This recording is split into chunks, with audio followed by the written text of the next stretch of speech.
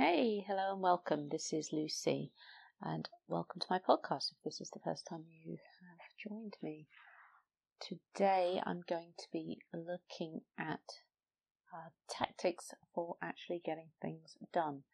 As a mum of 3 children, 13, 11 and 3-year-old, just getting the simplest of jobs done can be quite taxing. So I have several little techniques that I use to support that, and I find that this is one area that so many of us struggle, and I'm not going to lie, it's a work in progress that continues with myself. So let's get started. So one reason why I know that I don't quite often start jobs is overwhelm. So the thought of actually starting something can be quite taxing in the thought of looking at the big picture. So, for example, if you haven't been filing all your paperwork that comes in through the door, because, we're all busy people, busy mums, and for me at the moment, I'm homeschooling and managing my home. So when the letters come in, I'm not necessarily filing them away correctly. Now, what ends up happening is I can end up with quite a big pile of things that need to be dealt with. So the one way you can help to tackle this is to actually just break down a job into a smaller amount of steps as possible. So, for example, if I have this going on, I will separate my piles into different areas. So I'll have the big pile of paperwork, and I will separate it into bills, bank statements, letters about the children, and just separate it out. And that is one part of the job done. So if I then make a tick list, it means that actually I can say, sort my paperwork out, and then as a subheading, separate into piles. 2, file away. 3, dispose of any recycling. So as soon as I have completed one area, then also I can tick it off. Now, what this is good for is the fact that every time you complete a task and you kind of have a minor, small celebration about it, you're triggering dopamine in your brain, and what that's doing is then encouraging you to do something else, to try again, to try and to actually get things. Try is the word that we should not be using, to actually achieving things. So we are then more likely to move on to the next step of actually filing it all away, or when we come to do it again, it's less daunting. When we're looking at sort of all the jobs that we need to do, if we can write them down, we can then look at them and prioritize our top 3. Because so often we have so many things on our plate that actually we don't know which one to start with because it's all in our head. Whereas if we can get it down onto a piece of paper, or in our house we have whiteboards so that we're not contributing to recycling. So I can write the list down of all the jobs, and I can actually look at them and go, realistically, let's just plan on achieving the top 3, and again break them down into a smaller sort of job as possible, so that actually you can get them ticked off quicker, and then you're more likely to tackle things further down your list. Another thing to do is, if we're not doing things, and in particular if we've got one job that we're really putting off, is to actually dig into why we're not doing it. There will be something that's preventing us from doing it, because if it was just as simple as getting on with it, then we would. So quite often this means that there's a deep-rooted negative emotion connected to whatever it is that we're not doing. And if we can actually just push down to the depths of what it is that's holding us back from doing it, then we're more likely to start it. And again, look at breaking it down into smaller items and just seeing if you can achieve any of the smaller parts of it, just to make the jobs feel less daunting. And maybe, there needs to be some journaling work around what is preventing you from attacking this job, or chatting to a friend, or, looking at taking part in an online course. That be truthful with yourself. There's something that's stopping you from doing it, and reach out to someone to look for help to get it done. If it's really an important job, or just be gentle with yourself and accept that there's a reason why you're not doing it, and maybe just see if there's a partner or somebody else that can help you.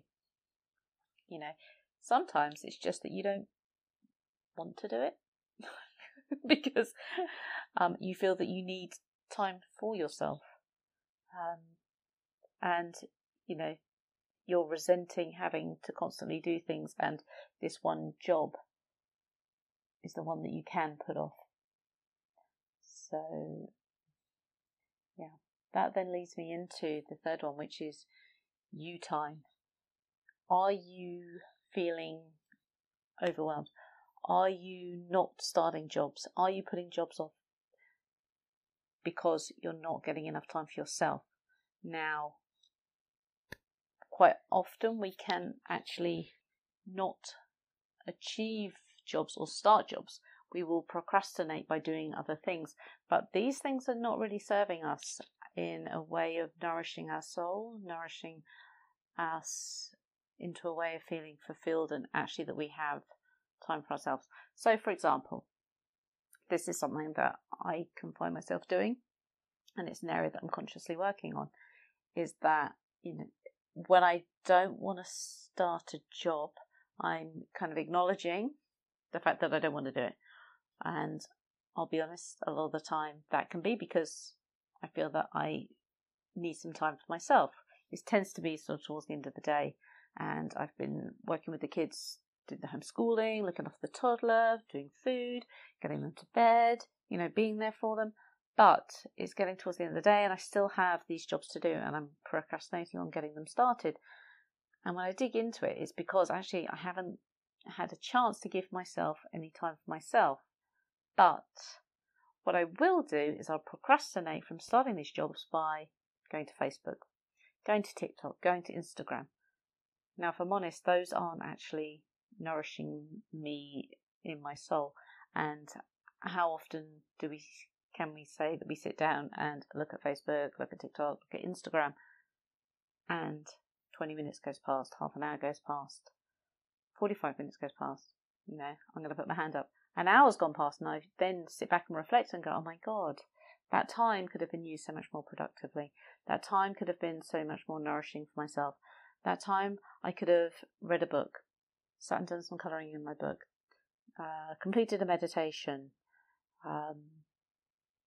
got a job done, and then I would have been free of that feeling of not getting something achieved and ticked off my list.